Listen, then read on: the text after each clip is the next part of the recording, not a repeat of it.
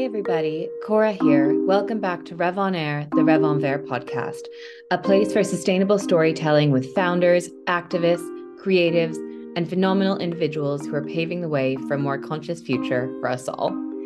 Today, I'm so excited to have John Hackett with me, the CEO of Arena Flowers, which is known as the most ethical florist in the UK. John and I will discuss whether or not a global floral industry can ever be truly sustainable, the nuances of supply chains, and the human impact of creating an ethical business, and also the arguments for and against both localization and globalization. This is really a thought-provoking conversation, and I cannot wait to share it with you all. But first, I want to hand you over to Taylor on our team, who is an avid fan of the brand and has been getting to experience their florals firsthand.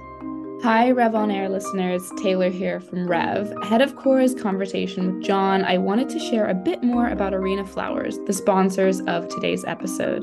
Arena Flowers is my personal go-to florist here in the UK, as they have been voted the UK's most ethical florist 5 years in a row. The brand's purpose is to help mark life's moments with beautiful flowers that don't cost the earth.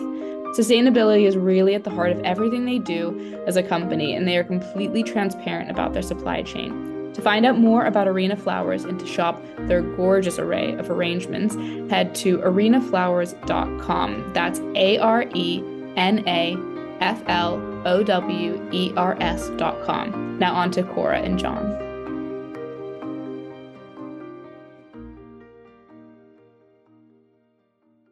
So first of all, John, thank you so much for joining me today. I am a huge fan of having cut flowers around the house. So I'm very excited to speak to you about Arena and how you have done this so ethically. And I guess, just to kind of start things off with, can you tell us a little bit about your process in coming into Arena? I know that you worked in the floral industry for a while beforehand, but how you ended up as CEO of this kind of extraordinary company, really.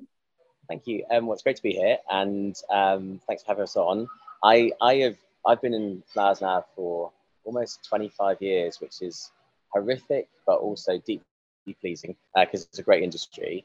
I think I was first made aware of Arena by a guy called Will Wynn, who was the founder, and he is just a deeply exciting guy to be around. He's hugely entrepreneurial and very focused on growth and ambitious. And I liked the idea of joining a business in the e-commerce space, having been involved in supermarket supply for so many years. And Will was just inspirational. And he brought me in and then left me to it. And what we've done over the last 7 or 8 years has been a lot of fun.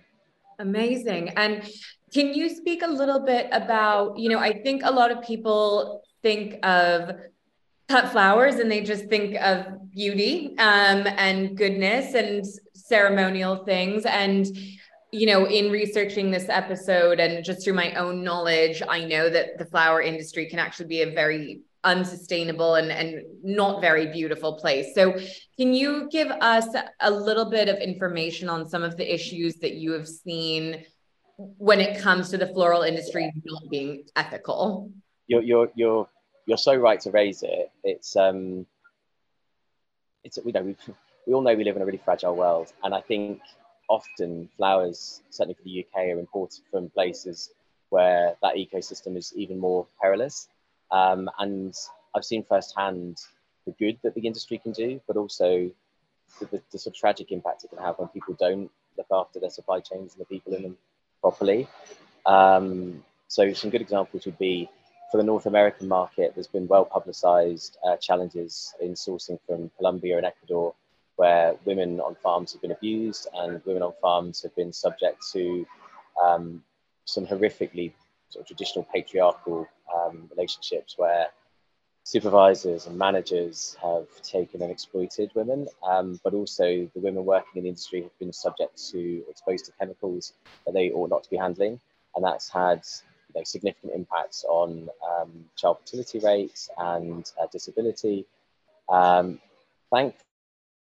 most of those issues have been cleared up and are now far better regulated, but where exploitation can exist, it finds a way of existing, is my experience.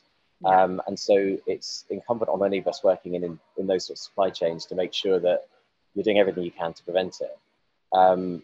So when I joined Arena, one of the things that I really thought about was like, what did we want to do with the brand, and what did the brand represent? And Will, like I say, hugely entrepreneurial, just be the best, just be the best. The best is entirely in the eye of the beholder. Like, what does that mean? And so I reflected on some of the experience I'd had elsewhere and the things that made me proudest. You know, you great to go home and you've made your budget, great to go home and you've hit your revenue target. That's great, right? But there are weeks and months when that just can't happen for whatever reason. So what made me proud in those moments, what I reflected on, was that we built maternity hospitals outside Nairobi, the first with ultrasound. We built VCT clinics in Naivasha for people who were at risk of contracting HIV, and then counselling programs for those that had. And those things, you know, they live with you. You're making a lasting impact. And I think knowing that you can have that impact in these fragile economies is the thing that motivates us to then say, well, that's what we'll do with Arena. We'll make Arena a place we can all be proud to work at every day, knowing that irrespective of what we do in terms of revenue and EBITDA, we have made a difference to people's lives somewhere. Yeah. Well, that's amazing. And it's really nice to hear companies with wider goals that are actually achieving them. And I think, you know, it was really interesting. You guys got, I believe, a perfect 100 out of 100 score on the Ethical Company Index. And, you know, it's so funny because I feel like, especially in running this podcast, you hear about so many businesses that are working towards sustainability, or we have goals in place for 2030 or 2050 or, you know, whatnot. And it's just really refreshing to speak to somebody who's actually like, you know, we've actually hit the goals and we're done and we're now just, you know, doing, because it can really be like, are you working towards this for 2030? So I would just love to hear, actually, first of all, can you tell anybody who might not be familiar with it, what the Ethical Company Index is, how their metrics work, you know, just give us a bit of a background on that. Yeah, sure. So again, thank you. That's very generous. We've actually scored 100% on that score now for the last 5 years, and we've been topping it for about 12. Just to be clear, my expectation is that they should make it more rigorous now, because if anyone's scoring 100%, that's not a fair test. And if we're scoring consistently 100%, that means we should always be working harder, right? So achieving 100%, I think, creates a sense of complacency that I don't want to exist in our business. Mm-hmm. But that's not to say that a test is without rigor. So we are audited independently on worker welfare schemes and pay schemes and suppliers, and the way we manage suppliers, the way we pay them, the way we vet them. Then also whether we've got any history of trading with either businesses or countries that have issues with corruption and political influence. So are we free of any of the things that would impair lives in communities, either because we're working with governments who are corrupt or working with agencies who are corrupt? Have we done enough to protect our workers, both here and abroad, directly and indirectly in our supply chain from risk of exploitation? And then have we done all we can to remove packaging, water, and energy consumption, to reduce those three things that effectively are carbon problems are creating a carbon drag for us. Now, I would love to say that we're perfect. We're not. You know, we just can't be. And I think one of the challenges of being the leading light on that threshold of scoring 100% is that there are many voices out there who will disagree with that score, who will say completely correctly, how can you be the most sustainable flower business in the UK when you import flowers? And you know, grown not flown is a sensible thing to argue for. I think my defense of it, and my point continues to be that we're not perfect. And whilst I completely disagree with those people who say we're on a journey and 2023 is fine, but by 2035 we'll be there, it's nonsense. You've got to set yourself really hard targets, and you've got to set those targets and then accept that you'll either achieve them or not, but that's, your goals shouldn't change. Our goals are to reduce the amount of air miles that we have, but we know that we can't eradicate them. Because if we want to have a flower business that trades 52 weeks of the year and satisfies customers, then we need to have some sort of choice. What we try and do, and we measure it, is are we reducing the number of air miles each year despite the fact we're growing our volume? And so the share of air mile product is now more, I think close to 54, 55% lower than it was 3 years ago. And that's almost 100% lower than it was 6 years ago. Yeah. So by taking very, very clear action and making sure that we stick to our commitment on those actions, we can see and measure growth or measure decline in that share, but measure our growth in terms of sustainability year on year. And it's just pivotal. It's central to everything we do in the business. We don't allow people to make decisions without acknowledging those responsibilities. And it's interesting, my husband and I were talking about this last night, England is a very, very small country that, ideally it would be amazing if England could grow all of its own food and produce all of its own wood and all of its own wine and cheese and flowers and all of these things. And I think, Brexit is really highlighting just how much the limitations of the UK's ability to produce things. I would argue just sheer through its scale, through its size, there's just not enough land. And so how do you, because I feel like there's two really strong arguments here. It's like, one is that, 100% we should be keeping things as local, as close to home as possible. But then also in a world that is getting more and more impacted by climate change and political issues and, disturbances in the way that we've conventionally done things, how do you kind of look at globalization and where you're sourcing from and, keeping this sort of network of international growers alongside maybe what you're able to cultivate within the UK? Like, do you think about that? Is that something where you're like, oh, we'd like to get more British flowers in, or we'd actually prefer to get more flowers in from, Kenya because we'd prefer to support that, like, how do you kind of? Yeah, you pose such a, it's a really important question. And I think if we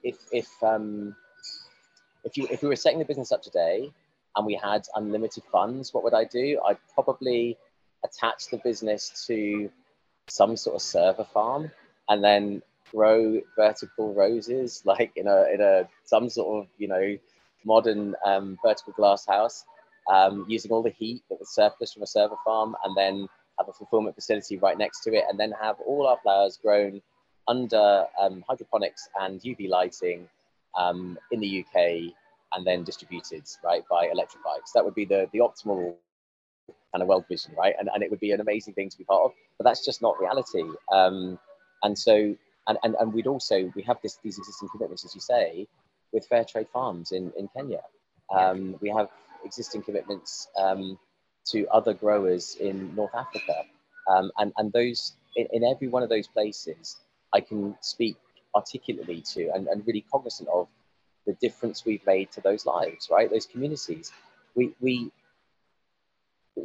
often, the UK, when we talk about sustainability, often talks about, well, we shouldn't be importing anything. And I would genuinely love there not to be an established network of brilliant growers in Kenya that airlifts product to the UK. I'd love that not to exist for the UK, but I'd hate to see what that would do to Kenya.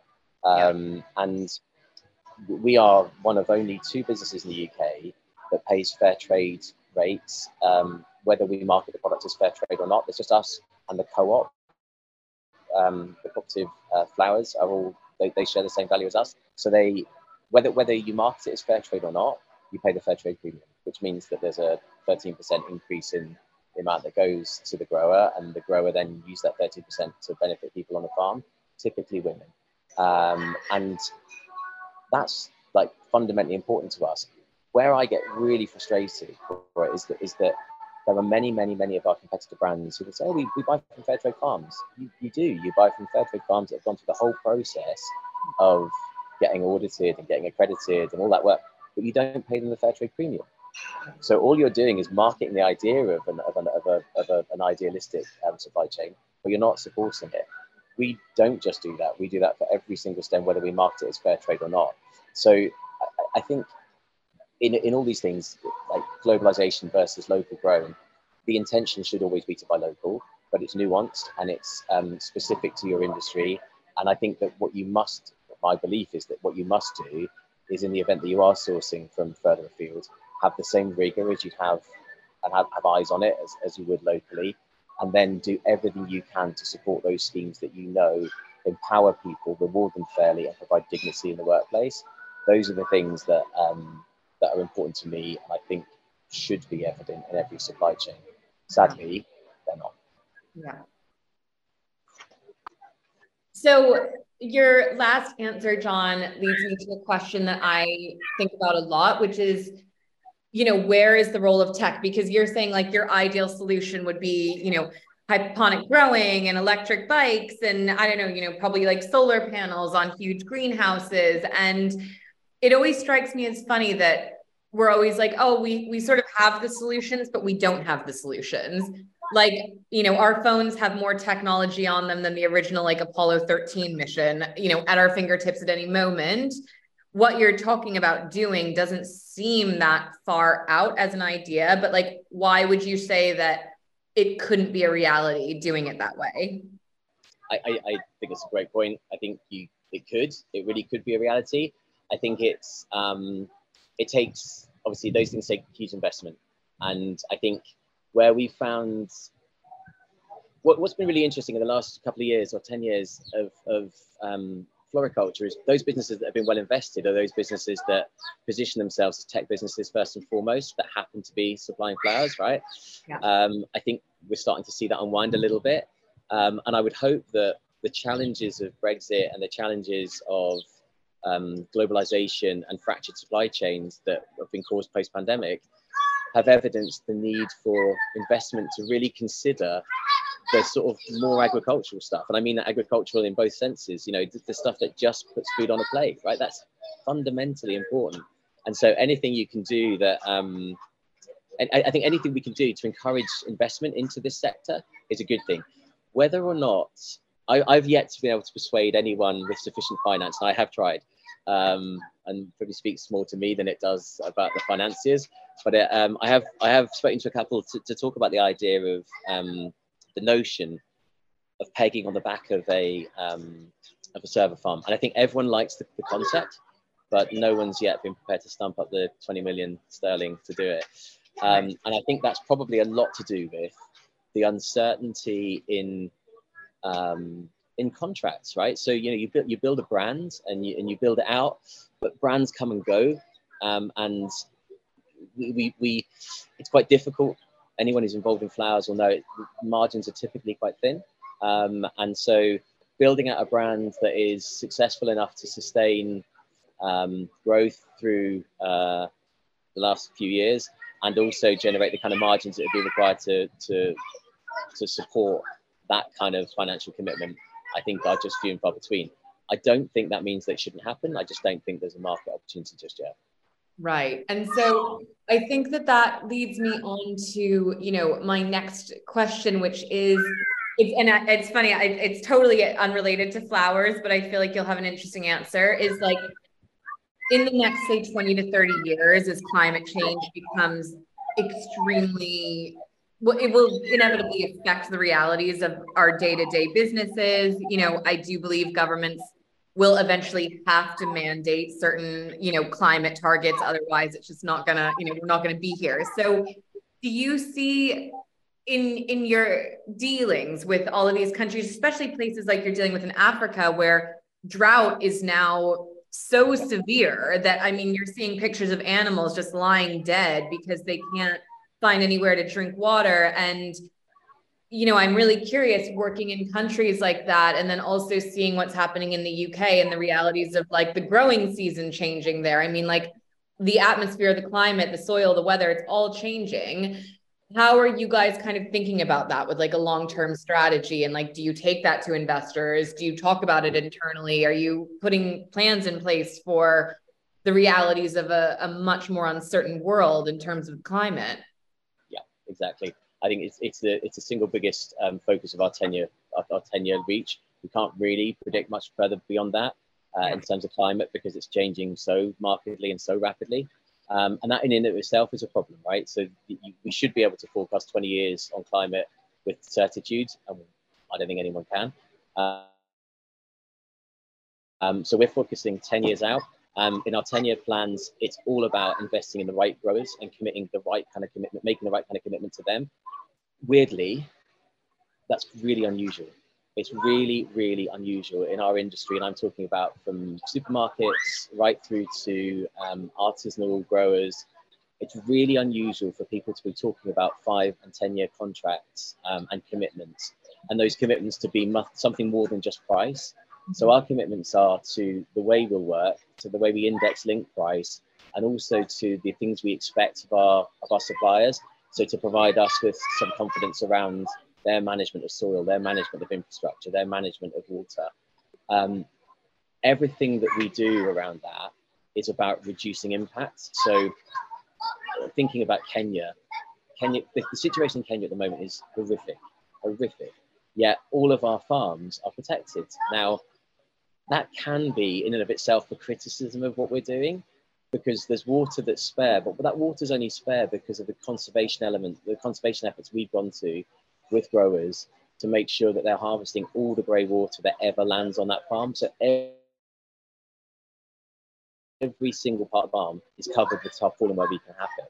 And then that tarpaulin pushes back into reservoirs, and those reservoirs take all the water that falls. We don't abstract anything from the ground. We don't take anything. We don't divert rivers or any other water courses. But the water that would have fallen in those 20 or 30 hectares falls specifically for those farms. There are arguments against that, right? Because that water would have fallen onto ground that wasn't being farmed. That water would have fallen into rivers and water courses, blah, blah, blah. But I think all we can do is try and protect the ecology of the area that we're working in, and try and make sure that we're not taking or abstracting, particularly with water, abstracting anything that would impact the lives of people literally and figuratively downstream. It feels to me like the only responsible thing to do, and yet I return to the point, it is utterly atypical of what happens in this industry, and it's utterly atypical of what's happening in the countries generally. Where I think industry has more to do is effectively acting like local government, right? So supporting governments where local governments don't really exist or don't think and plan for the future. We have to. And I only wish that we were a bigger organization and were able to have a greater impact. Yeah. We are going to take a quick break to talk a bit more about our sponsors today, Arena Flowers. The flower industry is so full of plastic, waste, and pollution, but Arena Flowers is truly pioneering a different route forward so flowers can be grown and purchased ethically. They have the first closed-loop system in the industry, as the paper they use to wrap their flowers is made completely from their own green waste. That means offcuts, stems, leaves, and more. We love that when you buy from Arena, not only are you getting a fantastic centerpiece, but you are also making a global impact. To read more about their commitment to sustainability and to shop their selection, head to arenaflowers.com. Now back to the episode.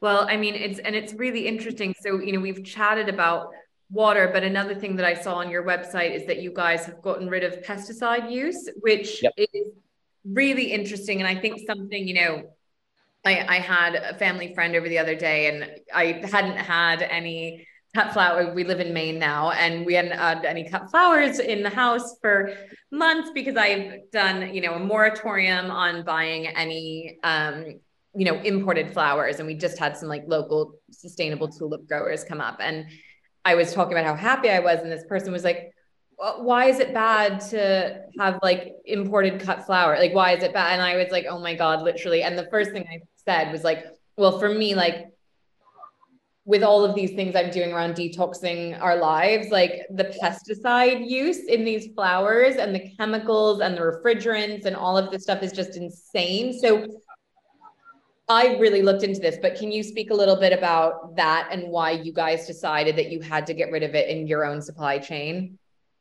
Yeah, I mean, again, back to one of the first answers, really, that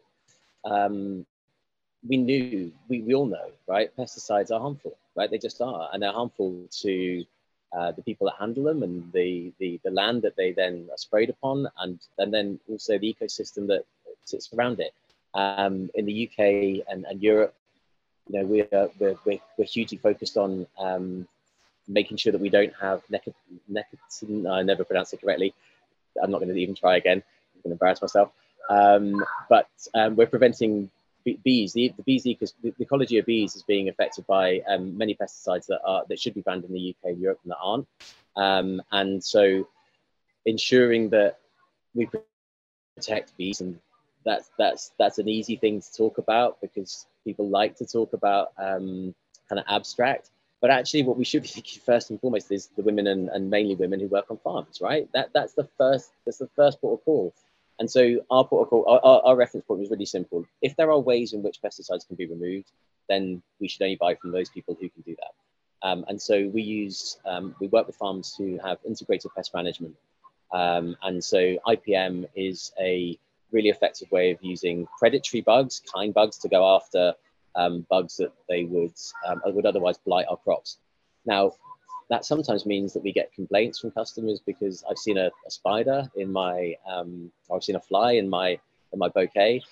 Don't worry, it's a good one, right? We don't have anything that comes through the system. And actually, the evidence of small mites in your flowers is entirely natural. And actually, the problem we've got is that we've sanitized our expectations of what fresh product looks like have been sanitized so completely by the way we blitzed them through the 70s, 80s, and 90s with harsh chemicals, that actually the education piece resides with customers. We need to do a better job of making sure people understand what fresh products should feel like and what should be present and what shouldn't be present. And a few small mites is a good thing, right? And yeah. I think that's, so we researched it fully. We looked at farms that did and farms that didn't. We found ways of moving some of our products immediately to IPM only. And then the hard bit is actually saying to farms that either weren't in that program or were only beginning to embark on that program, how do we transition you from year 1 to year 3 from moving completely away from pesticides? The thing, I have to be honest, the thing that helped us most of all wasn't any persuasive argument by me, wasn't any kind of campaign, it was cost. You know, the physical cost of pesticide is expensive. And if you can provide growers with ways of reducing that cost, improving their bottom line, that happens to be an ecological solution as well, that's the very best outcome. Because then you're not trying to, excuse the clumsy metaphor, you're not trying to push water up a hill, right? But it's often that is the case. You're trying to persuade people of things that are going to add cost to their business. That's tricky. Where we've been able to help is sometimes to take some of the burden of that pain. So where growers have had to invest a bit up front, we've paid them more. And that encourages them to take the first steps on a journey that ultimately yield them better results. And then ultimately we get to the right place where everybody wins. It's really interesting because when I have spoken to people on the podcast about this same issue within like the food space, it's always the pushback that doing things organic, regeneratively, biodynamically, all of these things are so much more expensive. And are you saying that yes, but really just the upfront cost is like the main thing, and then, you know, a few years down the line, you're going to be in a much better position financially? Certainly for ornamental flowers, that's absolutely the case. Organic is hard, right? There's no question that, you know, setting aside land and allowing it to be classified as organic and not using it for 3 or 4 or 5 years, that's a huge commitment. So I don't in any way underestimate the challenge of people trying to pivot to organic, but to move to a biosustainable way of managing crops, no, I completely refute the idea that it has to be more expensive. It doesn't. There are just some cash flow, you know, elements that have to be managed. But again, with the right plan, the right partnership, and most importantly, the right framework of a long-term commitment, I think it's entirely achievable without adding cost. In fact, I think it shrinks cost. Well, that's very good to hear. And very few people have ever said that they think that, you know, there is an industry where you can go pesticide free and shrink costs. So I love that that is something that is not only, it's proven by what you're doing. And I think, you know, moving on to this idea, one of the things I wanted to talk about that I saw on your site is, you know, this term net zero, which we're starting to see a lot more companies putting out. And as I mentioned before, there are certainly different dates associated with net zero goals. Can you speak a little bit, because I think a lot of people are a little confused about it. They're seeing huge corporations saying we're getting to net zero, and then we're seeing net zero is total greenwashing, and then we're seeing no, net zero is like extremely important. So can you speak a little bit about Arena's take on it? I can speak about this being probably the most challenging part of our business today. If I think about our sustainability journey, and I don't have a perfect answer for this. We measured our carbon footprint end to end, every scope 1, 2, 3, and worked out that it's somewhere between 12 and 13 kilos of carbon for an average bouquet from end to end, which is huge, right? Just enormous. And so then we looked at, like, how do we find ways? We're not going to get that to zero. So zero carbon emissions on that scale is almost impossible. But I think it is impossible to achieve. Yeah. So how do we get to a place where we don't want to offset, right? We don't want to just buy credits. That just feels entirely improper. So what can we do? So we can plant trees, right? We can do that. Okay, so let's plant some trees. So we started planting trees, and we thought very hard about who we partnered with and how we partnered and what the offset would be. And we didn't want to plant just in the UK because then it's the weather here, right? It's I'm on a lucky day today, but most days it's not like that. And so you've got trees that are dormant for 4 or 5 months of the year. They're not abstracting carbon. There's no offset benefit, and it takes 30, 40 years to maturation. So we planted in Madagascar with Eden Reforestation, and we had a plan about how much carbon could be sequestered by mangrove and how quickly we'd reach maturation. And now we've got 2 million trees planted. And so that all worked super well in our calculation to reduce effectively through that planting scheme to reduce some of our carbon. Unfortunately, Eden have recently rode back on their pledge, their initial pledge on the carbon sequestered by each tree and the fact that they'd be a gold accredited scheme. And that leaves me genuinely, and I'm bearing my soul, right? This is a really live topic in our business. It leaves me in a really difficult position because the planting position with Eden, 2 million trees plus planted in areas that are suffering from deforestation, massive poverty, huge inequality, gender challenges, and coastal erosion. Everything speaks to the value of planting trees there. But if I get no benefit from it and I can't measure the benefit of it, I can't quantify the benefit of it, then my net position on carbon is not affected by that. I know there's benefit, but I can't use it. So that's problematic because ideally I want to be able to speak to consumers about the journey we're on and the progress we're making. But actually, that scheme offers me no progress. So do I abandon all that good stuff that's happening over there and then pivot back to something where we plant trees in the UK and grow a forest here, albeit it sequesters carbon at a far reduced rate?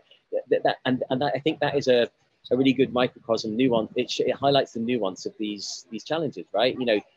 One thing definitely happens and does good work over there, but it doesn't help me with my political or public positioning of our carbon journey. And I can see why so many businesses take the easy option and will just say, we'll just buy some offsets, we'll buy some credits, right? It's just the easy thing to do. It has very little benefit to the world. It has very little benefit it doesn't link back to their brand and the impact they're having, but it's just the easy thing to communicate. And so in a microcosm, it's that whole challenge of this is complex and this requires investigation. It requires deep thought. It requires people thinking about it seriously, but most people don't give it bandwidth. And therefore the shorthand answer is, oh, we're going for net zero. That's one element of what we're doing, Corey. The other thing is obviously we're doing everything we can to reduce our carbon in the first instance.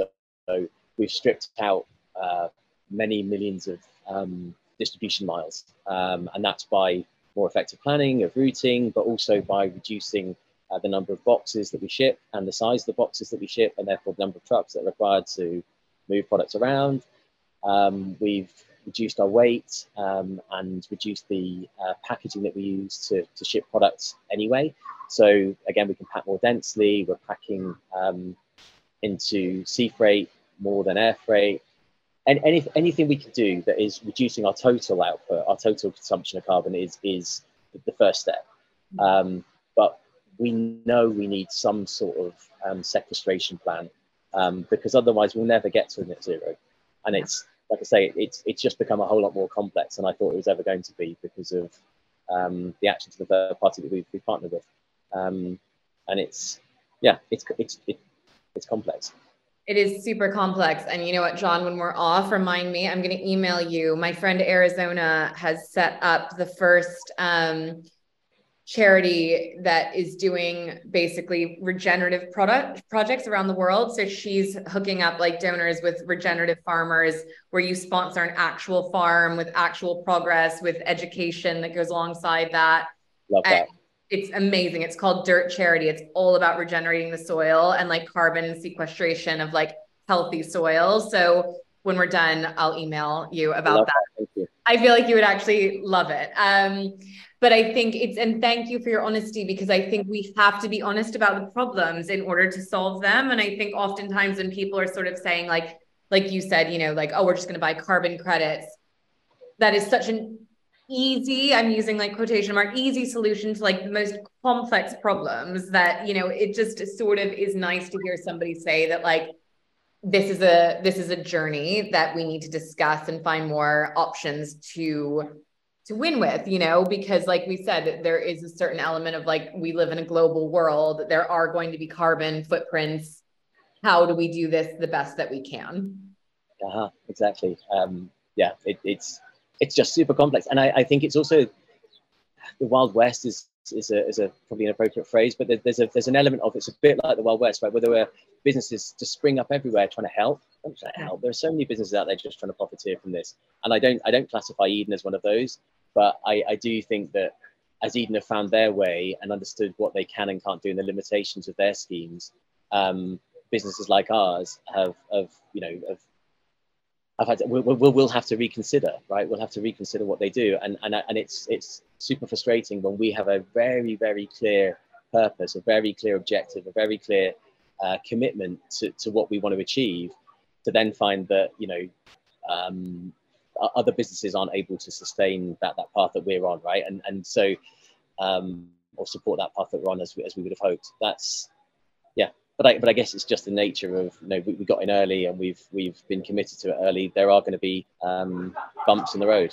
Yeah, well, exactly. And I think it leads me nicely into sort of my final topic that I wanted to touch upon, which is, as a CEO, your management style, because I would imagine having employees that are committed to this, that are genuinely passionate and solution driven and, you know, don't get discouraged when things get hard. You know, I feel like we're in a time when we almost have to retrain a whole new workforce with whole new goals, like, because the future of the economy is going to have to look different if we're going to survive as a human race, in my opinion. You know, like the kids that are coming up now, the employees that we're doing, the workplace cultures that we're creating, like, you know, there has to be a new kind of found, in my opinion anyway, you might disagree, but there's got to be like purpose and real passion and real innovation within our workforces. And I'm just curious as to how you're sort of implementing that at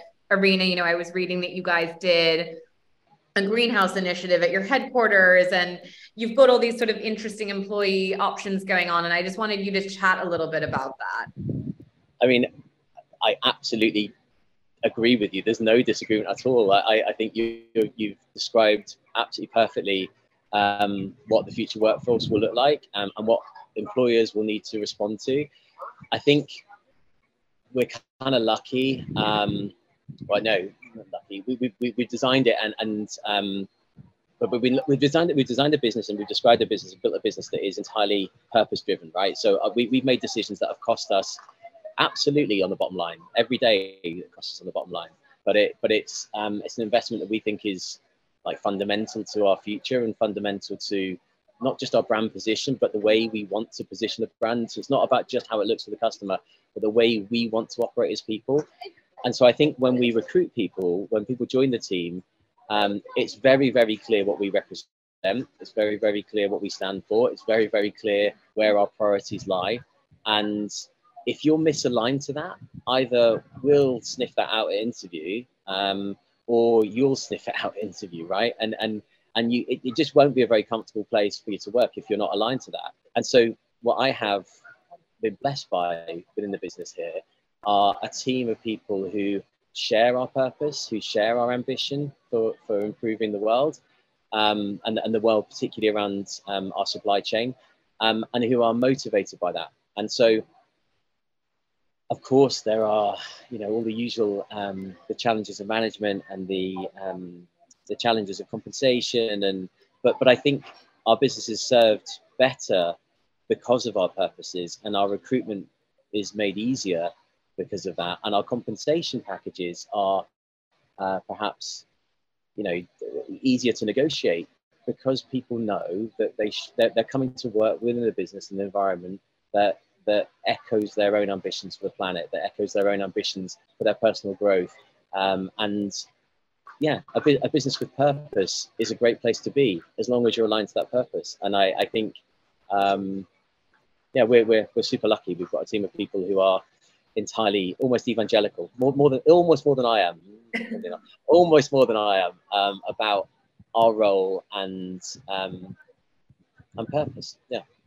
Well, that's an amazing answer and super great. So then, John, I'm going to finish with the same question I ask everybody, because we often touch upon really dark topics on this podcast. So I always like to end on a high note. And that is, what is making you feel the most hopeful about the future within your own industry? That a small business like ours can exact change, and that change is starting to permeate through the behaviors of some of our competitors, and I am entirely thrilled by that. Really, there is no benefit if we operate independently. There's no benefit if we try and become the biggest global flower business. We won't. That's not going to happen. Much as my shareholders won't want to say that, it's unlikely that's going to happen. So what we've got to hope we do is influence change that spreads and is bringing benefit through supply chains that we don't touch. And I think we're starting to see some of that, and that makes me optimistic. Amazing. Well, thank you so much, John. It was such a pleasure speaking to you and learning about Arena, and best of luck with all of your new ventures. And I'm just so pleased with what you guys have achieved so far, and can't wait to see what else you do in the future. Thank you so much, and keep fighting the good fight. Thank you for all you do.